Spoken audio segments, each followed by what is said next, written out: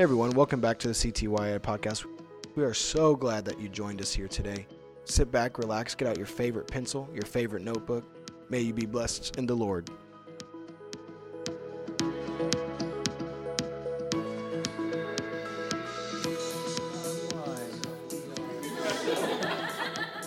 So grateful to have him up here, Brother Lopez. You teaching or preaching? You told me I could only teach. Thank you, Brother Brzezinski.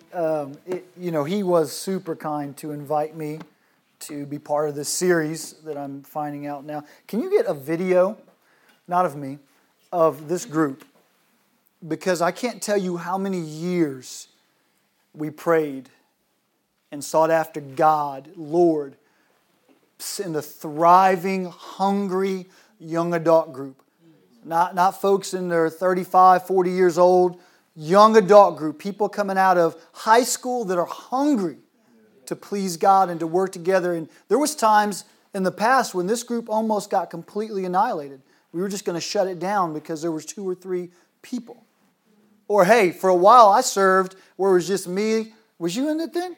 Or was it me, you, and my son, and like 7 women? Can you feel our pain? No, you don't? Okay. It was hard.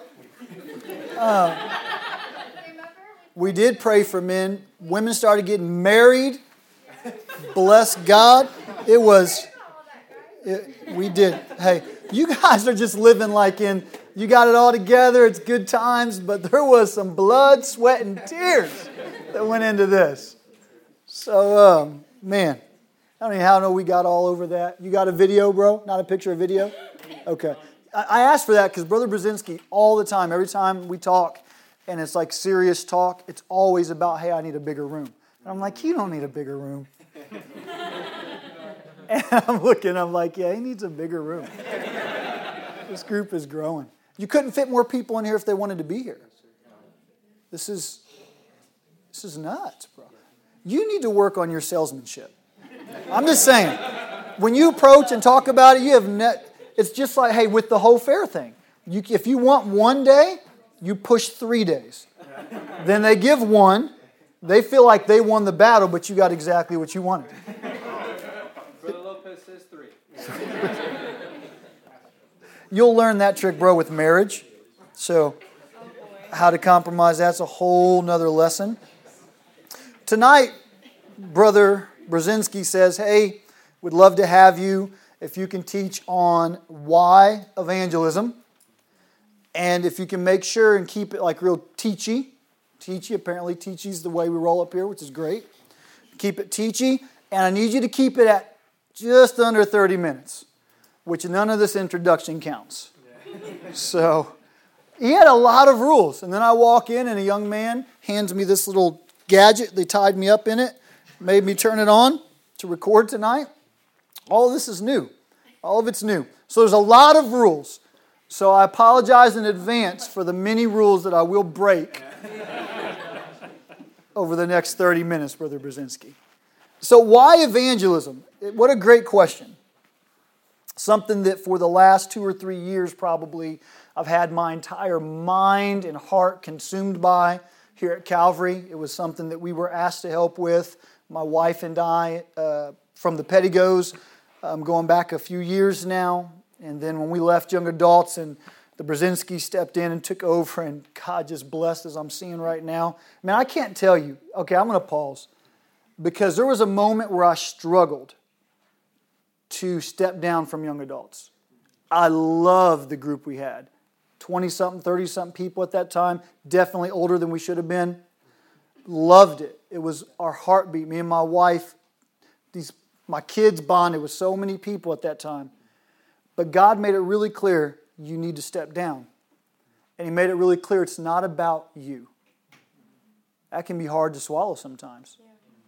Step down, and I knew without a shadow of a doubt that the Brzezinskis could take everything forward.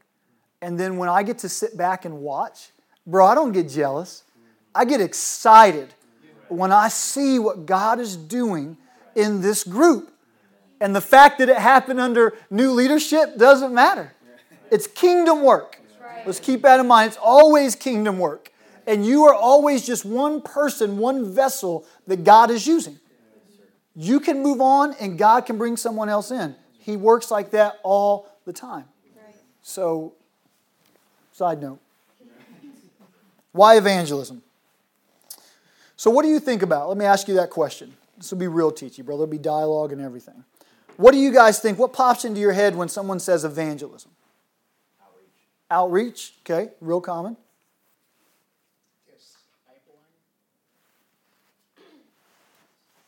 Okay. Personal witnessing. All right. Come on, shout out something. You said make this real interactive, and your whole group's sitting on me. Preaching. Okay. Door knocking. This is great. Bible studies. A lot of different things pop into our minds when we think evangelism. How many times is the word evangelism in the New Testament? Oh, 0. Evangelist is in there for a whopping 3 times. None of which are self-defining. And so in order to get a true definition on evangelism, we just have to look at the language and the definition. Outside of the fact that we can see evangelism played out throughout Scripture. So we're not going to get a clear definition in Scripture, but we're going to see it played out so that we know how we are to be focused on evangelism, how it is to interact and engage with our lives. But the definition, so historic definition, is the bringer of good news. It's really broad. So the good news, the gospel, if we're evangelizing for Christ. So the bringer or the deliverer of that news is the evangelist. And so if we're evangelizing, then we're just out sharing and spreading the gospel. We're talking about Jesus Christ. We're introducing people to who He is. Maybe we're testifying at work, talking about what He's done in our lives. But it is all built around sharing with somebody else who He is. And so now we have a definition. So we have a working definition. Some people would argue that it's definitely more geared towards sharing it with people that have either not embraced or have never heard it before. I don't know that that's necessarily the case. For our working definition tonight, it's going to be sharing it with anybody. Sharing and talking about the gospel of Jesus Christ is evangelism. So it's not enough, though, to really just get an understanding of what evangelism is. We know the what. So why do we evangelize, or why would we share the gospel? Brother Brzezinski. People need to be saved. People need to be saved. Romans 1. For I am not ashamed of the gospel of Christ, Paul says. For it is the power of God. It's the power of God unto salvation. The gospel, why would we share it? Why would it be so important for us to be willing to go out and spread this news to people that we encounter? Because outside of the gospel, there is no way for them to be saved. If we want to see people saved, if we want to see them reached, if we want to see them delivered, it's going to take the power of the gospel. Paul says he's not ashamed of that because of the power that it has. So when we're thinking about evangelism and we start to think about different reasons why we wouldn't feel comfortable talking to someone, right? Because we've all faced it. I mean, I look around the room and I cannot be the only person that's been scared or afraid to speak out or maybe embarrassed in a certain setting or around certain people to share my faith.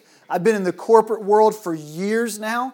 And it's always unique environments. I'm on the company trips where everybody's drinking and they all will notice that I'm not drinking, so the conversation gets started. And I get to have a choice. I can use that moment to evangelize and say, I don't drink because, and share my story. Or I can just tell them I don't drink. And a lot of people think, okay, maybe it's a healthy thing or maybe it's something different. No, there's a reason for that. Or you're sitting at work and I'm sitting with some guys and everybody's on this week-long trip and there's men and women there, but none of our spouses are there. And I look across the tables and I'm like, man, these guys are married and these women are married, but they're not married to each other. But while they're here and they're drinking and they're partying, things are going way further than they should be. And the young guys would look at me and other young guys and be like, what are you guys doing? And I'm like at the hotel by 10, in bed, calling my wife, checking in. Not because she makes me, but because it's just good to talk to her. So I'm just saying evangelism is something as general as just speaking to somebody about the gospel, sharing the gospel with someone, and you don't have to beat their door down to have an opportunity. It's in your day-to-day life, like those moments I mentioned at my job. Many other instances in my time in the corporate world or in my career have I had opportunities to talk to people and pray with people. And you realize that if I want to be effective in it, I need to look for opportunities to do it. Right? Because sometimes you just get real easy opportunities. They come in and they say, so how was your weekend? Oh, man, God moved in such a powerful way on Sunday. And you don't have to go into deep details. You're not busting out in tongues. You're just talking to them and saying, listen, God really moved in a powerful way. And they may not ask then what happened, but when Monday comes around next week and they say to you again, hey, how was your weekend? And you're like, man, God really moved at church this past weekend. Sunday was incredible. And you can say stuff like somebody got baptized. And you can say, when it's not about you and you're talking about somebody else, it makes it so much easier. I saw this person get baptized, and the look on their face when they had their sins washed away was priceless. And you don't have to be like extrovert crazy about it. You just share it. And people catch that. And they start to feel your heart, and they start to put together what you're saying with how they see you're different in your day-to-day life, whether it's on your job or at school, whether if you're in college or not. And then that all starts to add up, and that is what evangelism is. No one mentioned it in here, but some people think evangelism and they think tent revival. They think big events, like evangelism is always a date on a calendar. I got Brother Marco Treno's dad has become a very close friend to me in a short period of time, primarily because of his love for souls and his gift in evangelism and discipleship. He's helped me and taught me and trained me so much in the last few months, but he's always telling me, Juan, don't think about big events. Because at IBC, we're right now planning out the block party for next year, or for this year's coming in September. We're trying to get the block party planned out, and we had probably 250 people involved in the block party last year and 0 guests that came and made it past one service in church. And it's like, man, our music was rocking. Everyone was having a good time. We had Smoke and Barrel barbecue. Folks were making, remember we were making coffee drinks and specialty drinks for free. I mean, we just dog treats because everyone here has a dog in the neighborhood. Like we did everything we could to try to make it something that would be attractive and spent a decent amount of money to do it. But that's not evangelism. Is it part of evangelism? Sure. But big events should only be the thing that you use to grab the attention of the people. But it's got to be followed up with this daily, weekly, or monthly interaction. Evangelism is more than just a big event. And if you had to pick between the two, let me tell you, if you ever leave this great church, we have this beautiful building, the Bible college, the school. If you ever go off somewhere else and you're in another church and you don't have all of those resources and you're trying to decide, what do I do? What do I focus on? Teach people to teach Bible studies. Teach them just to love on people and to naturally care so much about them and their soul that I want them to hear this good news. I want to build the relationship because in building the relationship, I don't want to put you on the spot. I almost want to ask you your dad's famous saying, but he says, listen, Jesus took sinners and made friends out of the sinners and then made disciples out of the friends. That's how we evangelize. We might not find a clear definition in the text, but we're going to see that example played out over and over and over again. How do I reach that person? How do I get through to them? It's going to take a lot of work. But man, when you love it, right? They say if you love your job, you never work a day in your life. It's not true. But it helps. It definitely helps. So, with Romans 1:16, how does that line up with the big picture? If this is evangelism, if the gospel and preaching the gospel or sharing the gospel is how it's to get done, what does that do in alignment with the rest of it? We know the mission of Christ, and we want to make sure that everything we're discussing in evangelism is mission critical. So we look at Luke 19:10, and we get this simple explanation. The Son of Man is come to seek and to save that which was lost. And so we know from what Paul's teaching in Romans that evangelism is helping us get to that place where Christ can work in somebody's life and He can save someone that is lost. So we're in absolute proper alignment with everything else that God is wanting to do and to accomplish. Let me take you to Romans 10 here. In Romans 10, verses 13, it says, "For whosoever shall call upon the name of the Lord shall be saved. How then shall they call on Him in whom they have not believed? And how shall they believe in Him of whom they have not heard? And how shall they hear without a preacher? And how shall they preach except they be sent? As it is written, how beautiful are the feet of them that preach the gospel of peace and bring glad tidings of good things." 4 points here. Salvation is intended for everyone. Right. It's clear. It's intended for everyone. No matter how broken, no matter how old or how young, no matter how our eyes see them in their current condition and current state, that's not how He sees them. It's not. Everyone salvation is for.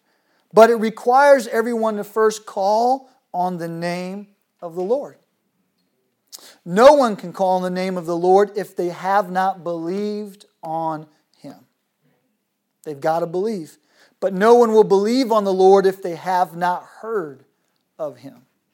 They need to hear it. And no one can hear of the Lord unless someone preaches or tells them about Him. So it brings it back to there's this process that God is working through in somebody's life once they hear of Him.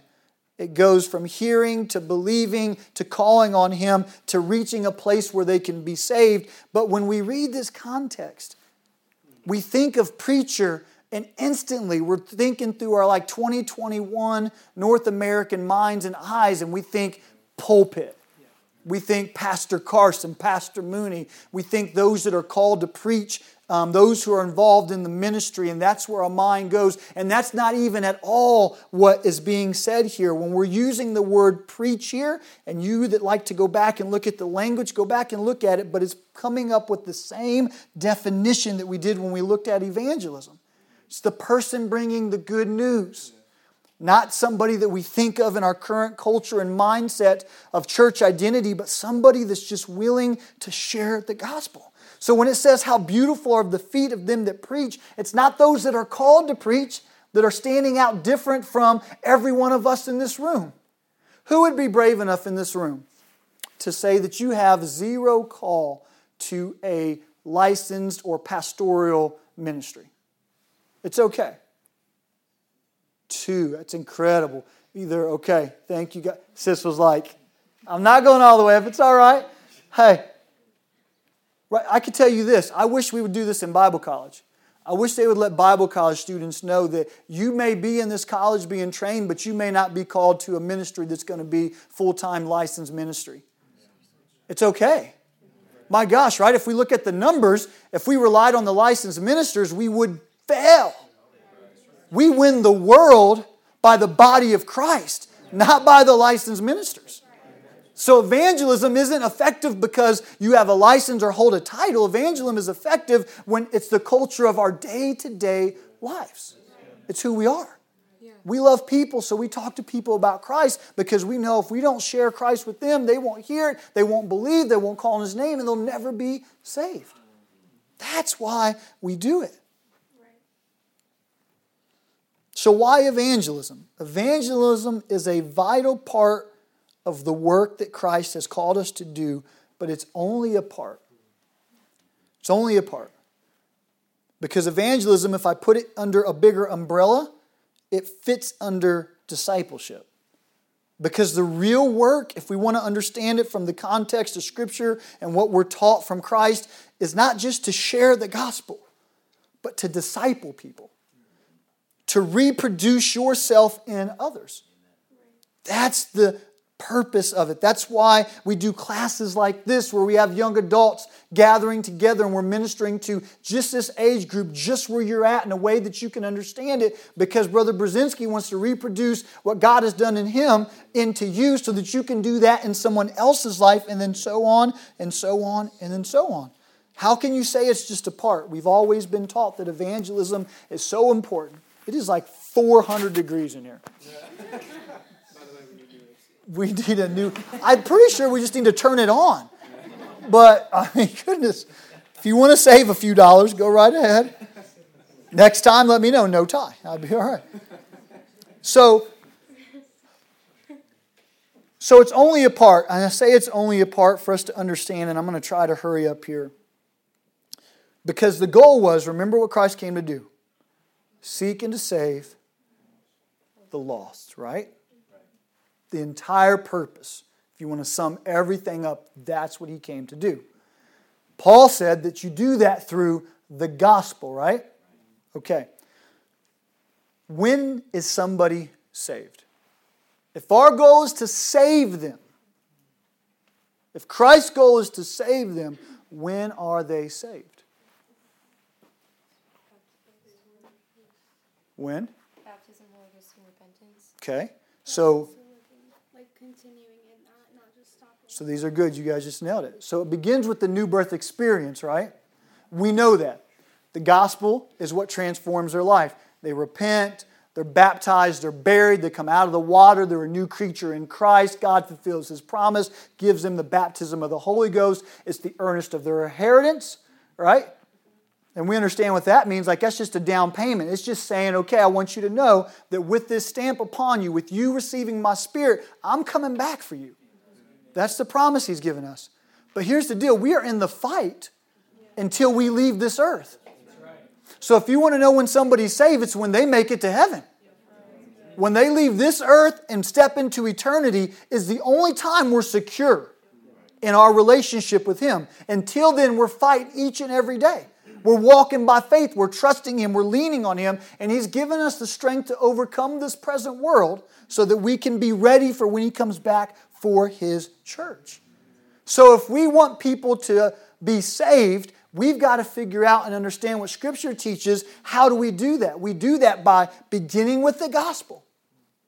Transform their life, right? Let God, when somebody goes down in baptism, you don't have to explain about that. Once you've taught them and they understand what's going to happen and then they feel it for themselves, it's powerful. Like, listen, the Word of God, it's true, and what He says works.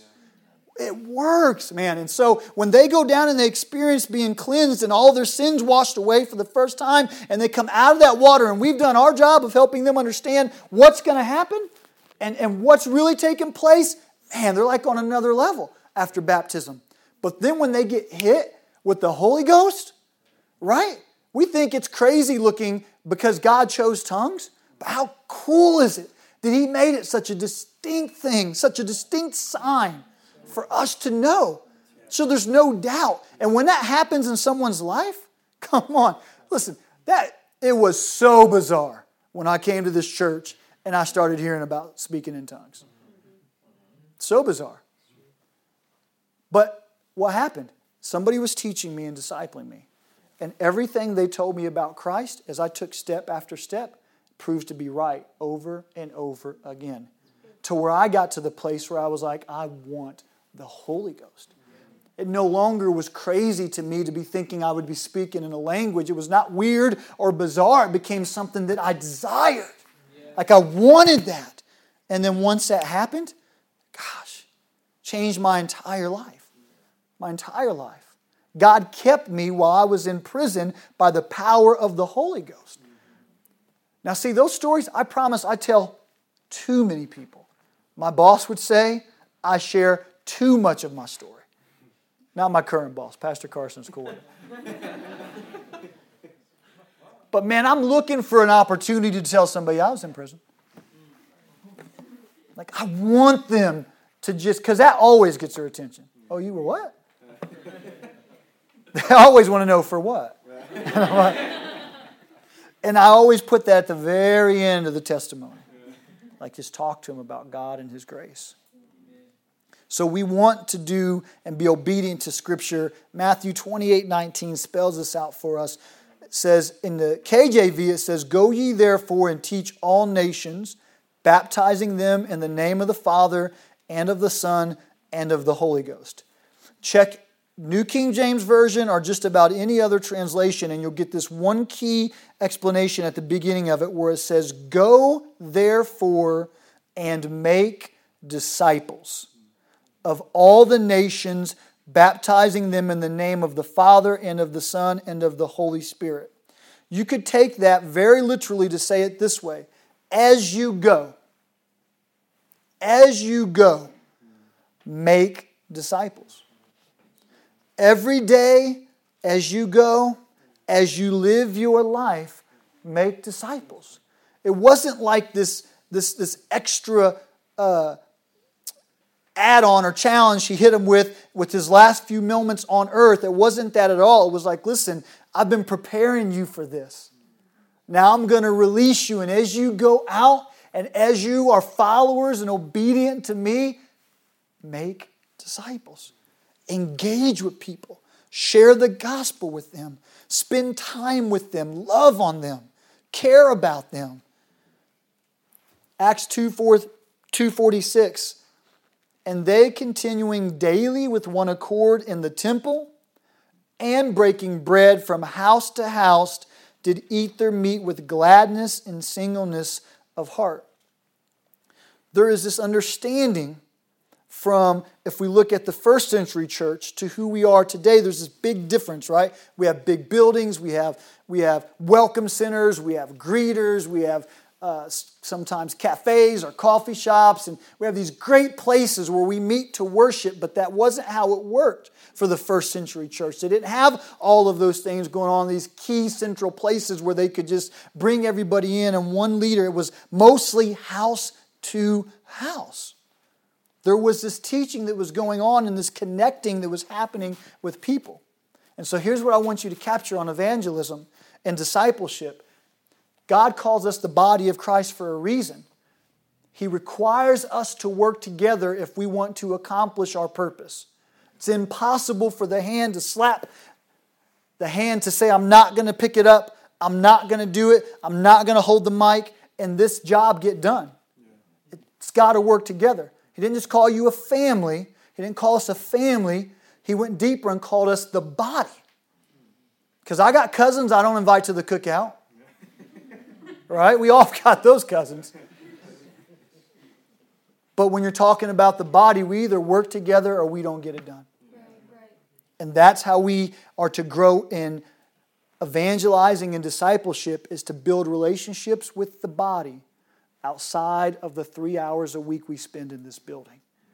We will never succeed in evangelism or discipleship the way that God intended us to in this building. It's impossible. We got to teach parents. We can't save your kids having them for an hour and 45 minutes a week. It's got to be at the home. The conversations, the praying, and then church reinforces what's taken place in our groups where we're studying and working together. That's how evangelism and discipleship works. I'm ending with this. Hebrews 5:12 and 13 says, "For when for the time you ought to be teachers." When you should be teachers. Brother Gleason paraphrases this verse with, "How long do you have to be in church before you start teaching someone else?" If you gauge where you're at in your discipleship style and life and how you're doing it, or your evangelism, it gives you a scale of your level of maturity. And this is no diss. This is the kind of teaching we've got to have, right? We've got to have someone get up and say, listen, we can't claim to be spiritually mature when we're not discipling. Because at what point is the fruit tree or the apple tree successful? Like when it springs up out of the ground and it's like a little weed deal? When it gets big and tall and it's past you and it can provide branches and leaves of shade? No. When it reproduces fruit. It's the only time. Until then, it's just another tree. As people that are saved and of the body of Christ, we reach our level of maturity, and it's best seen when we're bearing fruit and we're reproducing in others who Christ has brought us to be. Let's stand together.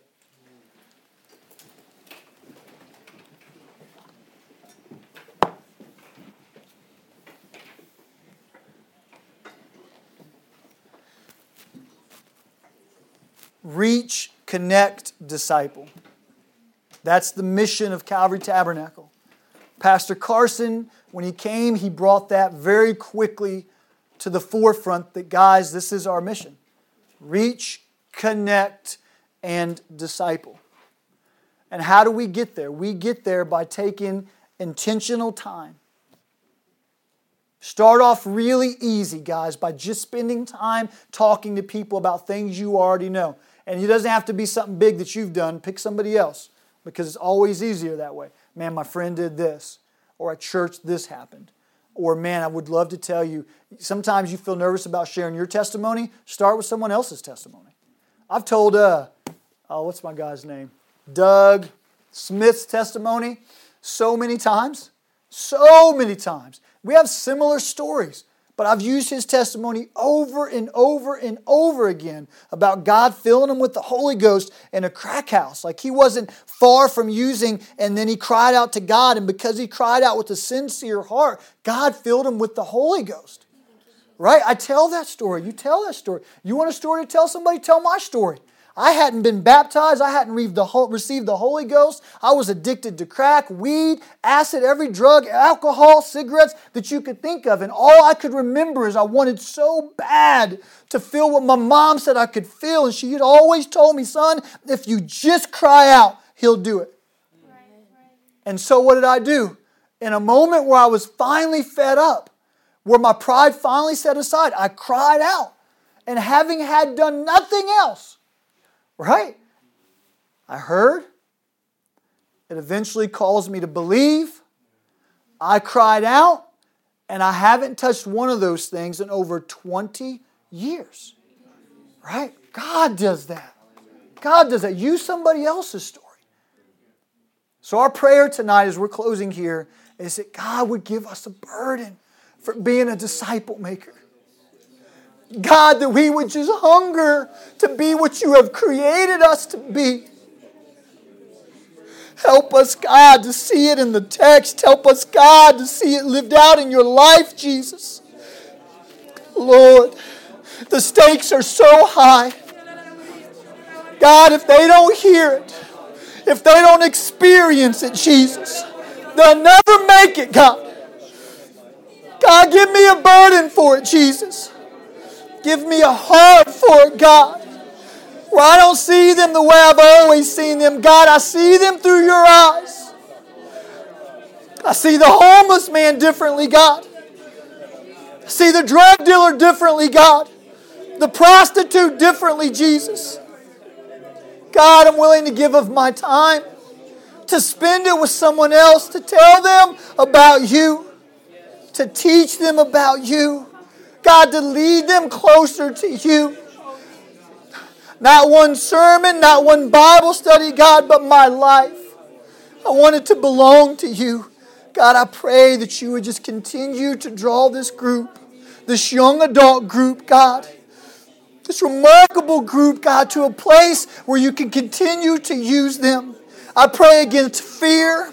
I pray against doubt, Jesus. God, everyone in this room has the power under Your anointing to go forth and to be a witness for evangelism and for discipleship, God. They don't have to be trained through a Bible college. God, they don't have to know all the answers. God, you can use them right where they're at, Jesus, in their circle of friends, in their circle of influence, with people at their job, God, people at their school, Jesus. God, give us a boldness for it, though. Help us to not be afraid or not be timid, God, for the enemy not to have his way. God, give us victory in this city, Lord. Help us, God, to be a light into the darkness, God.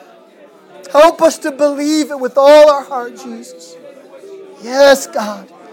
We can do it with your help. We can do it, God, with you going before us. Greater is He that is in us. God, we know it, Jesus. Let us believe it to the place where we can live it out in our lives. Thank you for it, Jesus. Can we just put our hands together and magnify the Lord? Thank you, Jesus.